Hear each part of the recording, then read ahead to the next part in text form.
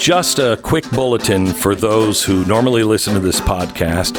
I don't want to get into it, but Stuber Gear, we're just going to leave it at innocent until proven guilty.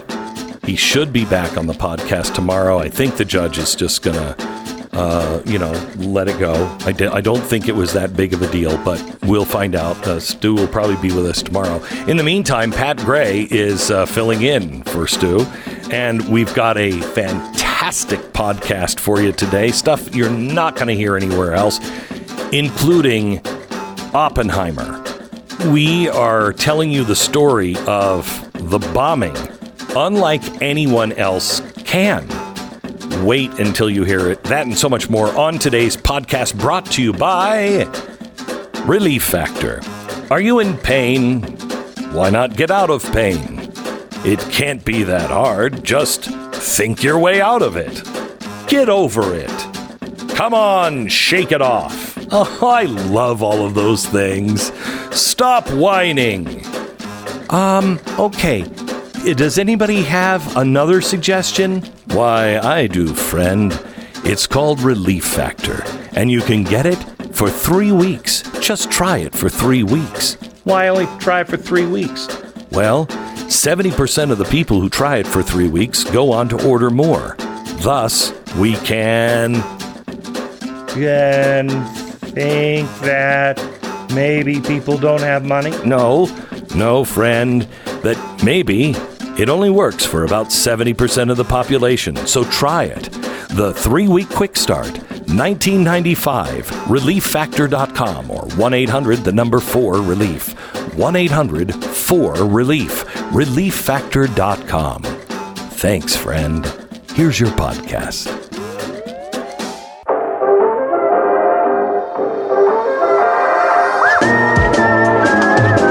You're listening to the Best of the Glenn Beck program.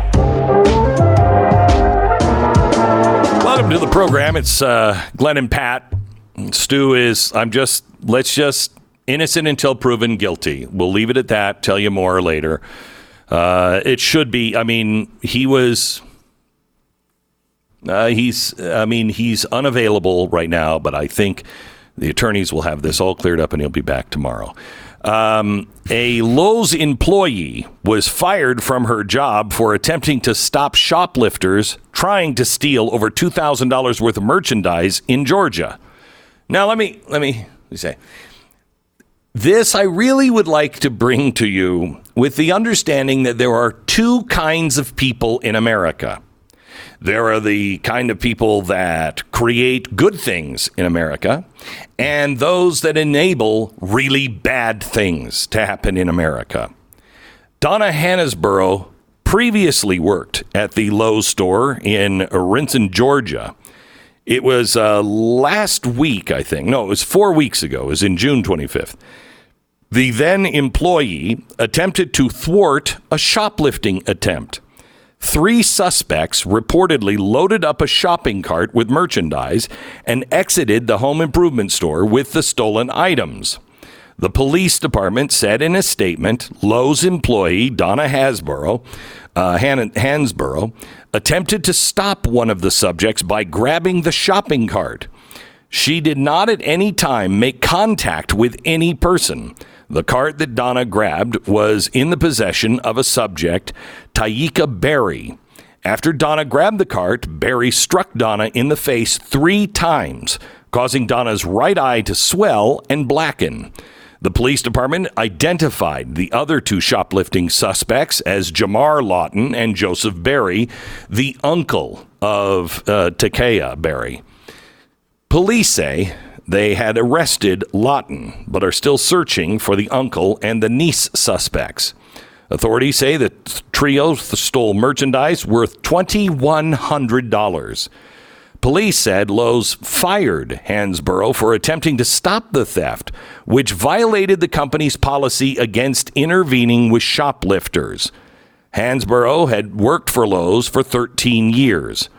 They say if you see somebody stealing something and taking it out the door, not to pursue, not to go out. I lost it. I grabbed the cart. I don't actually remember going out, but I did.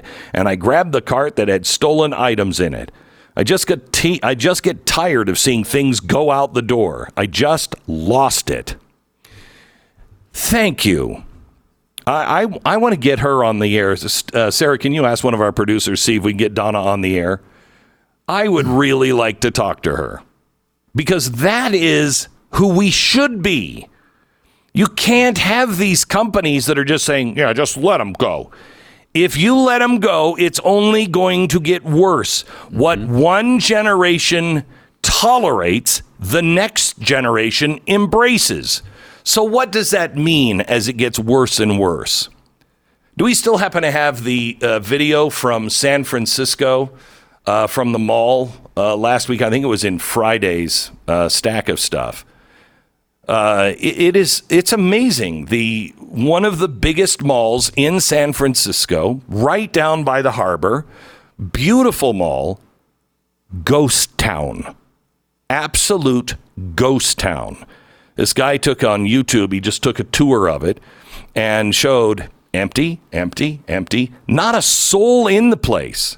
There was like one, I think it was a nail salon in it, and it's got a Hyatt Regency attached to it. It was a really nice place.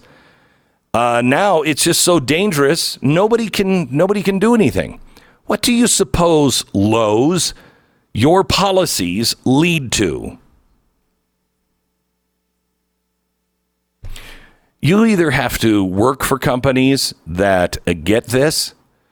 And if your company is this far off the base, they are part of the problem. They will only increase the danger in your neighborhood. If they don't, if robbers just feel they can get away with anything and nothing's going to be done, you will be ruled by the worst kind of people, whether they're in office or just ruling your streets. It's insane.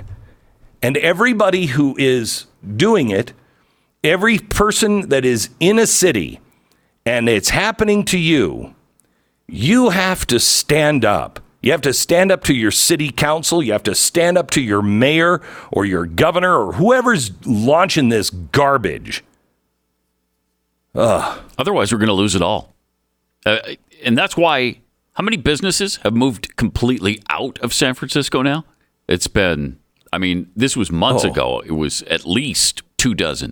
And I think it's way more than that. It's more than that. Yeah, I think it's way more it's than like that. Nordstrom's is gone. The big stores are gone. Yep. Try to get medicine from a CVS, gone. They can't handle the theft anymore. And that's why you see so many convenience stores or stores in downtown San Francisco locking everything up. There's nothing you can go buy at a convenience store in San Francisco anymore without the employee coming in and locking that area because people just come in and steal it all. So bad. I went to a CVS or a Dwayne Reed when I was in New York last time. I think it was around Christmas last year, and it was insanity. There were employees that had keys for every single row. And if you wanted something, you had to wait for the guy with a key to get into that row. And it was like toothpaste. Yeah. Can you imagine? It was like a prison pharmacy. It was crazy. How much has that hampered their business, too? The sales have to go down a lot because of that. And nobody wants that. Well, you're not just grabbing stuff off the shelf. There's anything that you're like, I don't know, I'll give that a try. That's over. You go specifically for what you're looking for. Hey, an update for you. On Friday, we brought you the exclusive that Fox News Corporate had a program that matched donations to charities like Planned Parenthood, the Southern Poverty Law Center, and the Satanic Temple. They were matching 100% donations to the Satanic Temple and others. My producer, Ricky, saw it with her own eyes via video tour from a whistleblower inside, spoke with 3 sources inside of Fox to confirm. We showed you the evidence in the screenshots and then did our due diligence and asked Fox why would they match donation to charities that hate Fox News and go against their audience's values.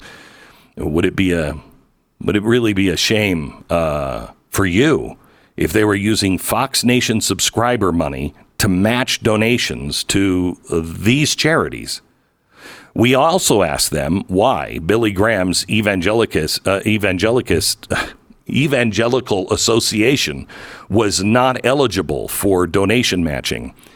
Maybe it had to do with the DEI-like donation policy, or maybe it was just a glitch. We don't know. We started our investigation on their portal. There has been an update now showing that an invitation to Billy Graham charity had been sent to join the Fox Giving program. Now, that's curious because that makes you understand that groups like the Satanic Temple are not auto-loaded, it seems, into the Fox Giving portal by third-party apps if invitations to join the portal are being sent. We can't confirm the little mystery there because they never got back to us, even though we haven't really heard a peep from Fox, our source. Notice a pretty big update over the weekend. On Wednesday night, we pulled a screenshot from the portal where we could see on the screen how the Satanic Temple was eligible for 100% donation, a match from Fox up to $1,000. We showed it to you on Friday's broadcast. You're seeing it now if you're watching The Blaze.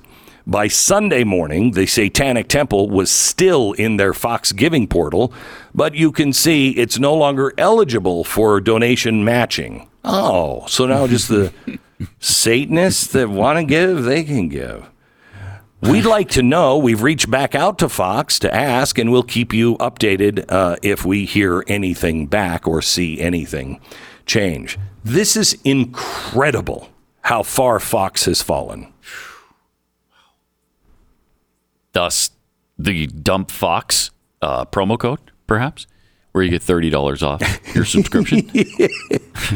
Well, I mean, here's one thing we don't do. We don't give money to Planned Parenthood or Verizon or the Satanic Temple. The Satanic Temple. Yeah. We don't do that. And so you won't I don't match give anything funds to the going Southern to that? Poverty. Huh. That's No, weird. No, I won't do it. Isn't that discriminatory, I Glenn? do. Isn't that discriminatory? Isn't that a little bit discriminatory? Yeah, it is. Yeah. I have what's called a discriminating tastes. It used to be a good thing. Mm-hmm. When you're like, I don't know, it's my money. I want to put it to the right place. Let me think about it and use some discrimination to say Satan, God. I'm going to go with God. I'm going to go with God. And, okay. And it's hard because Fox News is so much, much bigger than I am. So they got a lot of money going to that Satanic Temple, which, by the way, I am so done with people saying, oh, they're not really Satanists. What would you expect a Satanist to say? Going to tell you the truth? We don't really, we're not really Satanists. We just do that, and we say that and, put Satan statues around, because it's provocative, it's provocative and, gets people to think, does it?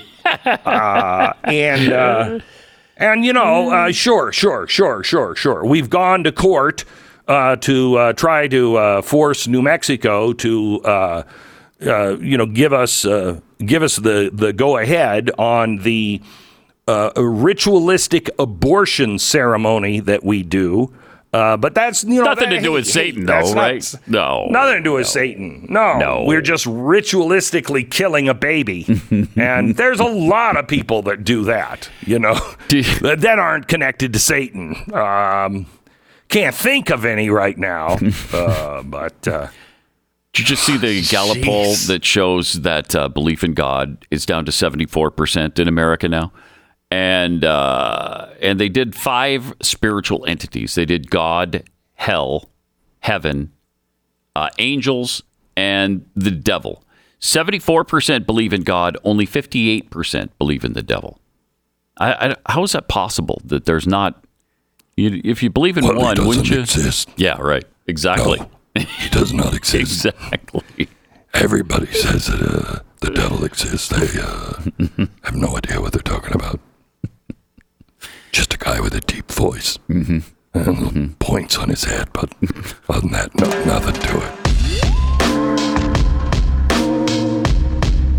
This is the best of the Glenn Beck program. So let's start with the movie Oppenheimer and some of the things that will bring it to life. If you happen to be at the museum when we took it on the road here recently, and by the way, I'm having meetings hopefully next month with some companies that will help us take it on the road all next year so it can be seen all over the country. It is truly remarkable. And I want to just show you, this was just one small section of the World War II section, and it revolves around everything that Oppenheimer did. When we dropped the bomb, we had no idea what it was going to do. We have now in the collection, and this was just purchased, so we don't have the physical object with me, and I can't give you the full, I can't read you the whole thing because I don't have it yet. But it was a letter to his mom and dad. He was the co-pilot of Enola Gay. He also was asked to keep a calendar, a TikTok, if you will, minute by minute, what was happening. And I've read the original, and it is unbelievable. But let me give you the summary of it here because I don't have the original. Briefing at 2400, eating at 0030. Mom and Dad. We started engines at 0227. We taxied out and took off at 0235. We then got off the ground at exactly 245. At the last minute before takeoff, our cruising altitude had been changed, which means possibly a rougher trip. Starting out as an uneventful flight, he then continues to record as the bomb technicians make the final adjustments to the bombs. At 0320, items 1 through 11 were completed by Captain Parsons. In an echo of his hope to fly the mission and his resentment of being relegated to co-pilot, he says Colonel Tibbets has been hard at work with the usual tasks that belong to the pilot of a B-29. As the hours count down, he begins to write, and now everything is in the dark. There are no lights inside the B-29. They don't want any indication that this plane is up. He begins to write everything in the dark, and you can see sometimes his handwriting is very slanted and goes into other lines. By 0552, it's beginning to be real light outside. Then climbing to 9,000 feet. We'll stay here until we're about an hour away from the Empire. Then the bomber makes a rendezvous with 2 other B-29s equipped with observation and photographic gear. Together, the 3 aircraft climb to an altitude of 30,000 feet. Everyone will be relieved when we have left our bomb and get halfway home. Better yet, all the way home. At 0730, he writes, "We are loaded. The bomb is now alive. It's a disturbing and funny feeling knowing it's right in back of you." Now, at this point, Hiroshima has been identified as the primary target. 2 secondary targets had also been selected in the event of unfavorable weather conditions. The 2 scout planes radio back information on the conditions, cloud conditions, et cetera, over the targets. We just received a report that our primary is the best target. So we will make a run on Hiroshima.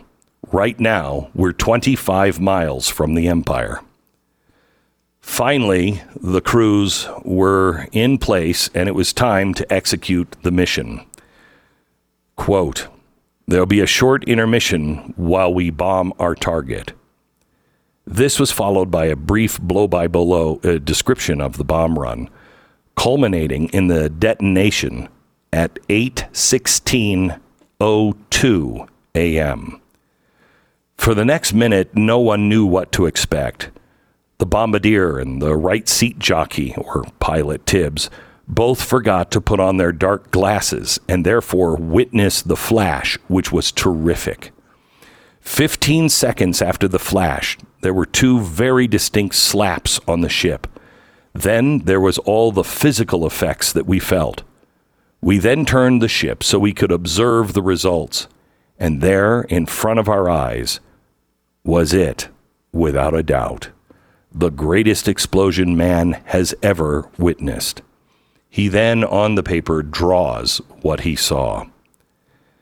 Struggling for words at this minute, he finally continues, "I am certain the entire crew felt this experience was more than any human had ever thought possible.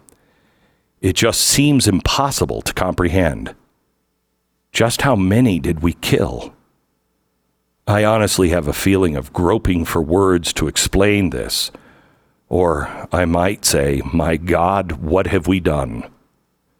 If I live 100 years, I'll never quite get those few minutes out of my mind." That's from the co-pilot of the Enola Gay, the Little Boy mission, number 1. We did it again. But we did something else before we dropped this bomb. Because of Oppenheimer, because they had seen it and they did not ever want it dropped. Harry Truman knew if we drop this bomb, it will mean that we'll probably come to an end of this war, and it will actually save lives. Because the Japanese had been convinced by the emperor that we were savages and that we were worse than their worst nightmare. And remember, they were, I believe, the Japanese in China were worse than the Germans with the Jews. They just slaughtered them in just such brutal ways. They weren't people, just like the Germans didn't see Jews as people. But because Oppenheimer saw what could be done and all of the scientists involved knew the destructive power, they made Truman a deal. You can only drop this if you warn the people. And so if you're watching Blaze TV, Pat will hold up. How many do you have? One or two? I have two. The first one is the planes dropping bombs on one side. So like a photograph of that. And on the flip side of that are the words that they sent to the Japanese. So in other words, this is coming your way. And then they tell them what to do about it. Right. They say, you're not our enemies. We're picking these 10 cities, and in the next 10 days, we will drop a bomb of more destructive power than is imaginable. And please leave. You're not our enemy. Take food and water with you. We dropped 70 million on 10 cities before we dropped each bomb. 70 million leaflets. Nobody had ever done that, ever in the history of the world. But nobody in the history of the world had ever seen anything like the atomic bomb. What else do you have there? It looks like a Japanese family on one side. Yes, and saying the same thing. Saying the same thing on the other side. Yeah. Telling them to get out. So get out of Dodge. Yeah, we have several of those leaflets, and that's not something I was ever taught when I was in school. So we dropped the bomb, and let me show you the first bomb in Hiroshima. We have, do you have just regular coins? These are just Japanese coins. Mm-hmm. So hold those up to the camera. These are just normal coins. Yeah. Like 3 of them. Just teeny. Tiny. Yeah, they're like pennies or dimes. Yeah. Smaller even than a penny. Yeah. So those are the Japanese coins that would have been on somebody's desk or at a bank. But there was a stack of coins. We don't know where, but there was a stack of coins at Hiroshima, all stacked up. When the blast hit, it fused a stack of coins together. Mm-hmm. Maybe there's 10 of them here, or 15, something like that, and they're all fused. And they're from the heat. All just fused and, burned. We show the regular marble, Pat. There was a marble at Hiroshima, and that's the regular. It's just like a big Aggie, right? Doesn't have an American flag in it, but just a big Aggie. Now, this is the same marble that was within the blast site, and it has just been exploded from the inside. It's a little bigger inside too, isn't it? Yeah. Oh, yeah. Pat? Yeah, it's quite a bit bigger. And and it just the heat just exploded it from the inside. It's crazy looking. Amazing. So Hiroshima didn't work, so we had to do it again. Little boy was mission number 1. Fat man was number 2. And we dropped leaflets. You've never seen the size of Jeffy. He's enormous. He will kill everybody in the area. Oh, no, it was a different fat boy. So Fat Boy, we dropped over Nagasaki.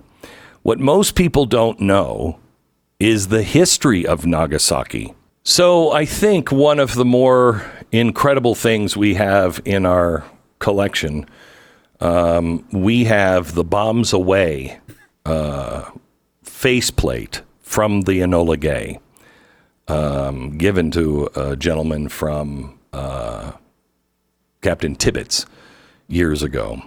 And he described watching the light right above the Bombs Away. But we also have something from Nagasaki. Nagasaki was the second city to be hit. Most people don't know Christianity was banned in Japan up until about 1900. Nagasaki was the hideout for Christians. It had become the underground Christian area of Japan. And when they made it legal to be Christian, they built a giant Catholic church, a cathedral there. That cathedral was only about 1,000 yards away from Ground Zero. If you look for it online, you should look for it. It is incredible. You look for it online. It is a massive cathedral. They were in prayer and having mass at the time. And it was really pretty much completely vaporized. You can see where one of the towers kind of was, but everything else is just gone. There was a bell in the bell tower. It survived, and it is now in the Remembrance Park in Nagasaki. And I believe they ring that bell every year as a reminder. There was one other bell that survived that same church, and it's a lot smaller, and I'm doing our investigation on it right now, so we're not sure if this is accurate, but we believe this was one of the communion bells. So when communion would be served, it would be rung, the bells would ring. And this is one of the bells. This is the only other bell that survived from that church. Can you read what it says on it? Angelus Nagasaki. Yeah, and it's in Japanese on the other side. And it is stained, they think, from the blast. Would you hold it up and ring it, Pat? Yeah. It doesn't have a ringer, so. Oh, did you guys take out the ringer? I put the ringer in. Yeah. No, JP, no ringer. go get the ringer, would you, and put it back in. I know we don't want to ring it very often, but I think it's appropriate as we're talking about this.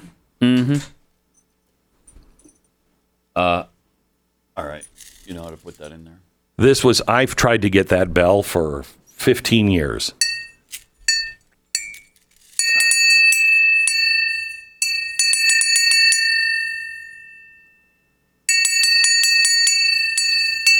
Still rings, even after having been through an atomic blast. Pretty amazing. Yeah. And by the way, the reason why I'm not holding these up or showing them or even in the room is we haven't had any radiation check on it yet. So.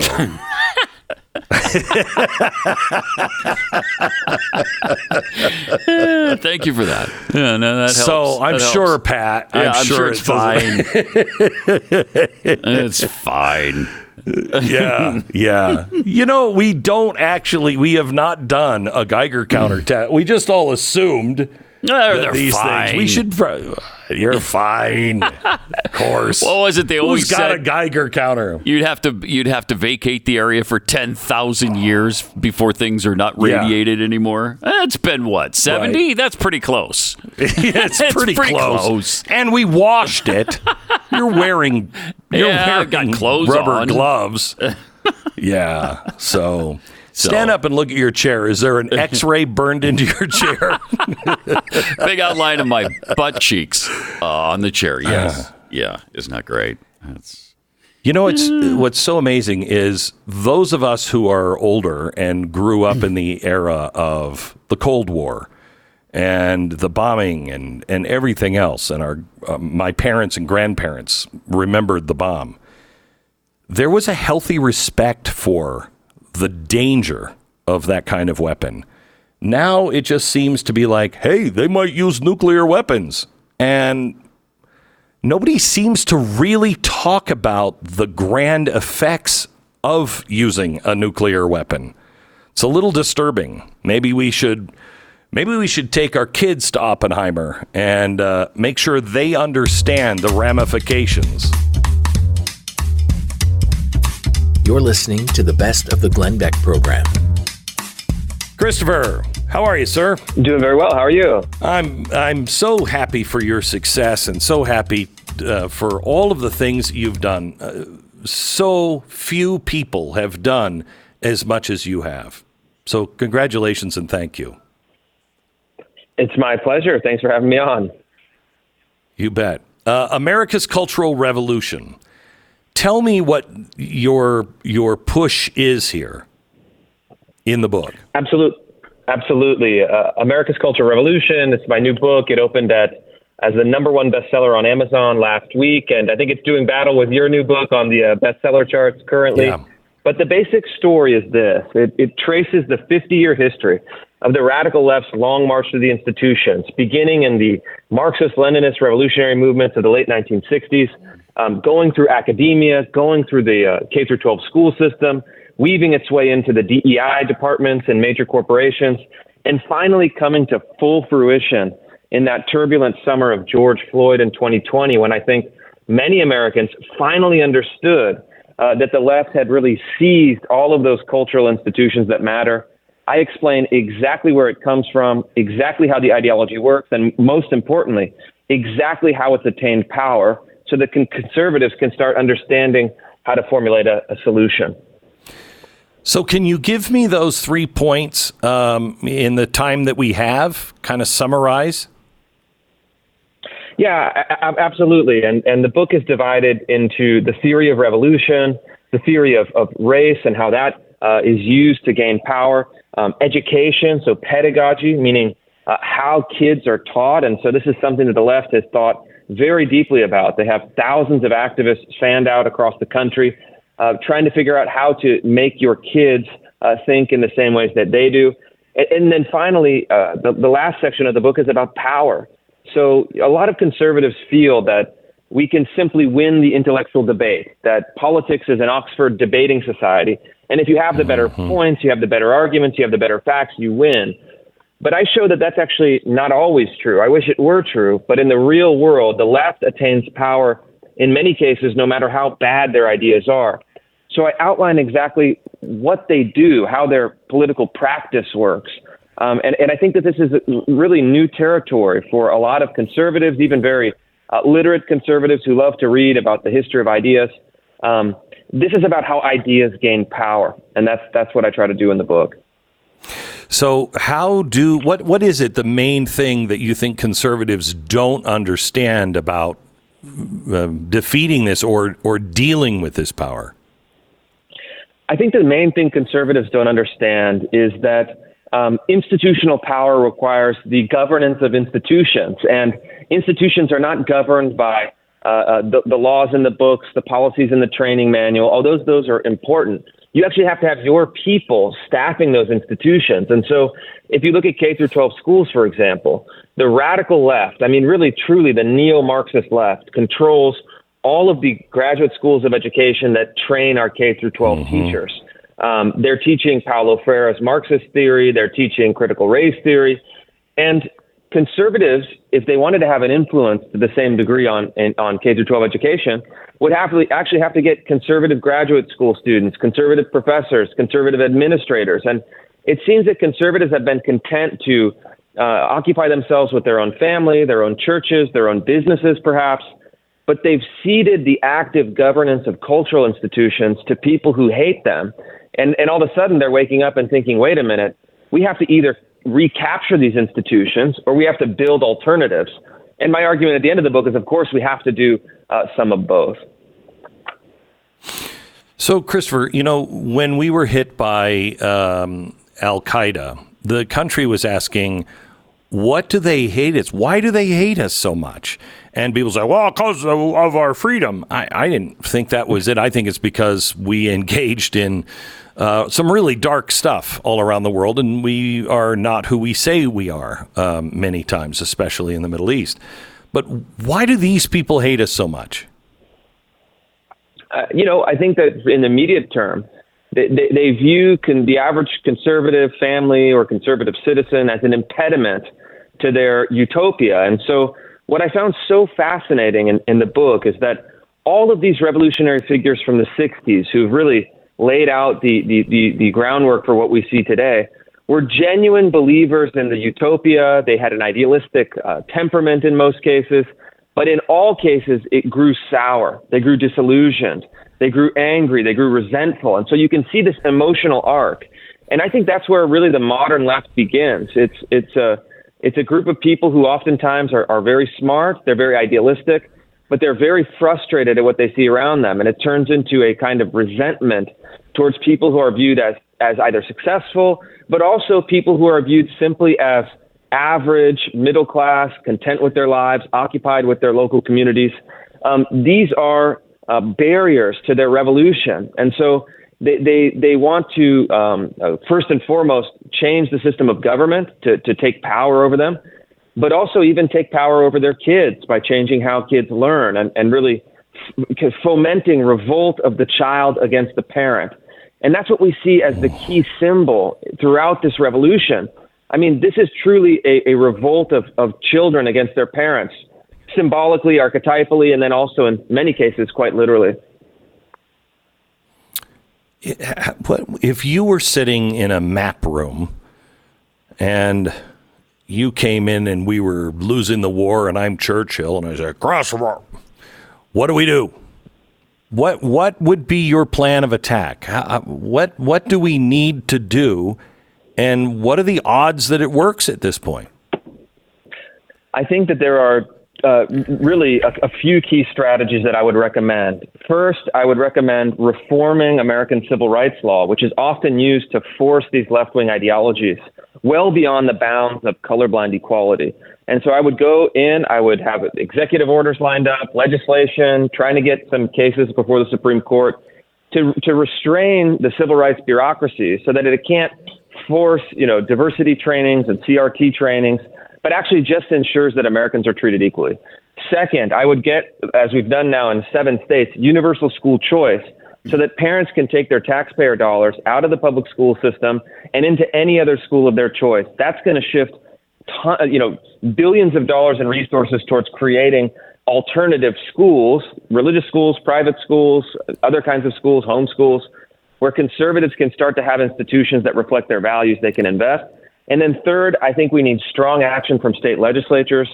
Governor DeSantis has started this in Florida of retaking some of the administration in public universities. And I have a personal goal, Glenn, of reforming state higher education policy to recruit 1,000 conservative professors in the next 10 years. And I think even a thousand academics that are aligned with us, that create materials and research and scholarship, that's going to be enough of a counterbalance at the beginning to reshape the dynamics within academia. How are you going to get that through? I mean, just talk about school choice, universal school choice. Even in Texas, they refuse that because the Republicans in many states that are wildly red, they are still beholden to the teachers' unions, and those teachers' unions are so powerful. Well, there's a way to do it, and I think Arizona Governor Doug Ducey, who actually had the first universal school choice bill passed through his state legislature, the first one in the country, he told me something quite interesting. He said, "Hey, we had the same problem in Arizona. Rural Republicans were hesitant to do this. They didn't want their Friday Night Lights football impacted. So he made a deal where he essentially horse traded. He said, hey, look, we'll increase public school funding by $1 billion. You're going to get a ton of money from the legislature to invest in your public schools, your athletic programs. But in exchange, we want to give everyone a way out. And now $1 billion a year approximately has been taken by parents and then invested into school alternatives. This is within just two years of this program. And so you have to go and do the old school backroom, cigars in the back room horse trading. And sometimes you have to write a big check to get those few Republicans that are beholden to the teachers union, overwhelm them, sweeten the deal, do whatever it takes, because long term, this is more important than any short term budgetary outlay. So our institutions have been so overtaken by the ESG culprits that Budweiser doesn't seem to care at all that it's just destroyed itself. Disney doesn't seem to care that it's destroyed itself. And I think Disney they're not really being forced from the outside. They're gone from the soul. But all of these ESG companies now, is there a way to turn that around? I think there is. I think if you look at ESG, you have to think of it as a kind of parallel civil rights bureaucracy that is organized by cartels and Yes. kind of corporate cartels, right? And so just like with the civil rights law in the United States, which needs significant reforms, and the answer is quite simple. It's you have to get the people through their elected legislators creating general laws that govern the republic. And so we need a revival in the legislative capacity and creativity and commitment. And you can simply say, in the United States, the law is that corporations that are chartered by the state, the companies are chartered, they have to be prioritize the return on investment. The goal in a capitalist economy is to maximize profits. And then these specific facets of ESG style investing are political ideology, political activism, and it is restricted for publicly traded companies. If you want to have a small business and you want to have a communist bake shop and not charge anyone any money, that's fine. But if you are a multinational company, you have pension funds investing in you, you're listed on the stock exchange, I think legislators are well within their right to shut down policies, really kind of cartel-like policies like ESG. Yes. Christopher, what was the biggest thing since you started this whole thing? What is the most shocking thing you found? Something still today you're like, I can't believe this. Yeah, I'll tell you something from the process of writing this book that still shocks me is I spent a lot of time digging into the archives and reading the revolutionary pamphlets and manifestos from the late 1960s from the Black Panther Party, the Communist Party USA, the Black Liberation Army, the Weather Underground.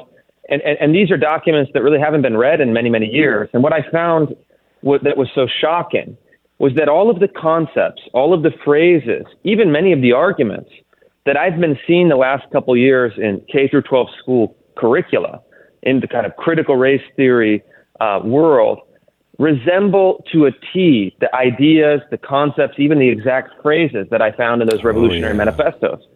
And so you have this immensely shocking translation trail from the I mean it's really from the fringes. These were people who wanted to overthrow the government by force. Correct. And now their ideas are in your child's kindergarten classroom. I mean, that to me is just a shocking demonstration of their own triumph. I have many of the old professors from Chicago. Their libraries, after they died, a friend of mine would go in and gather the libraries and sell some of the books and all of the radical stuff, including handwritten notes and papers inside of these books. I probably have the largest library now of these kinds of radicals from the 60s and 70s. You're more than welcome to peruse through it if it would ever help you, Christopher. Oh, that'd be amazing. I'd love to do it because, look, as you know, and as a collector of this, you have to understand what we're dealing with today.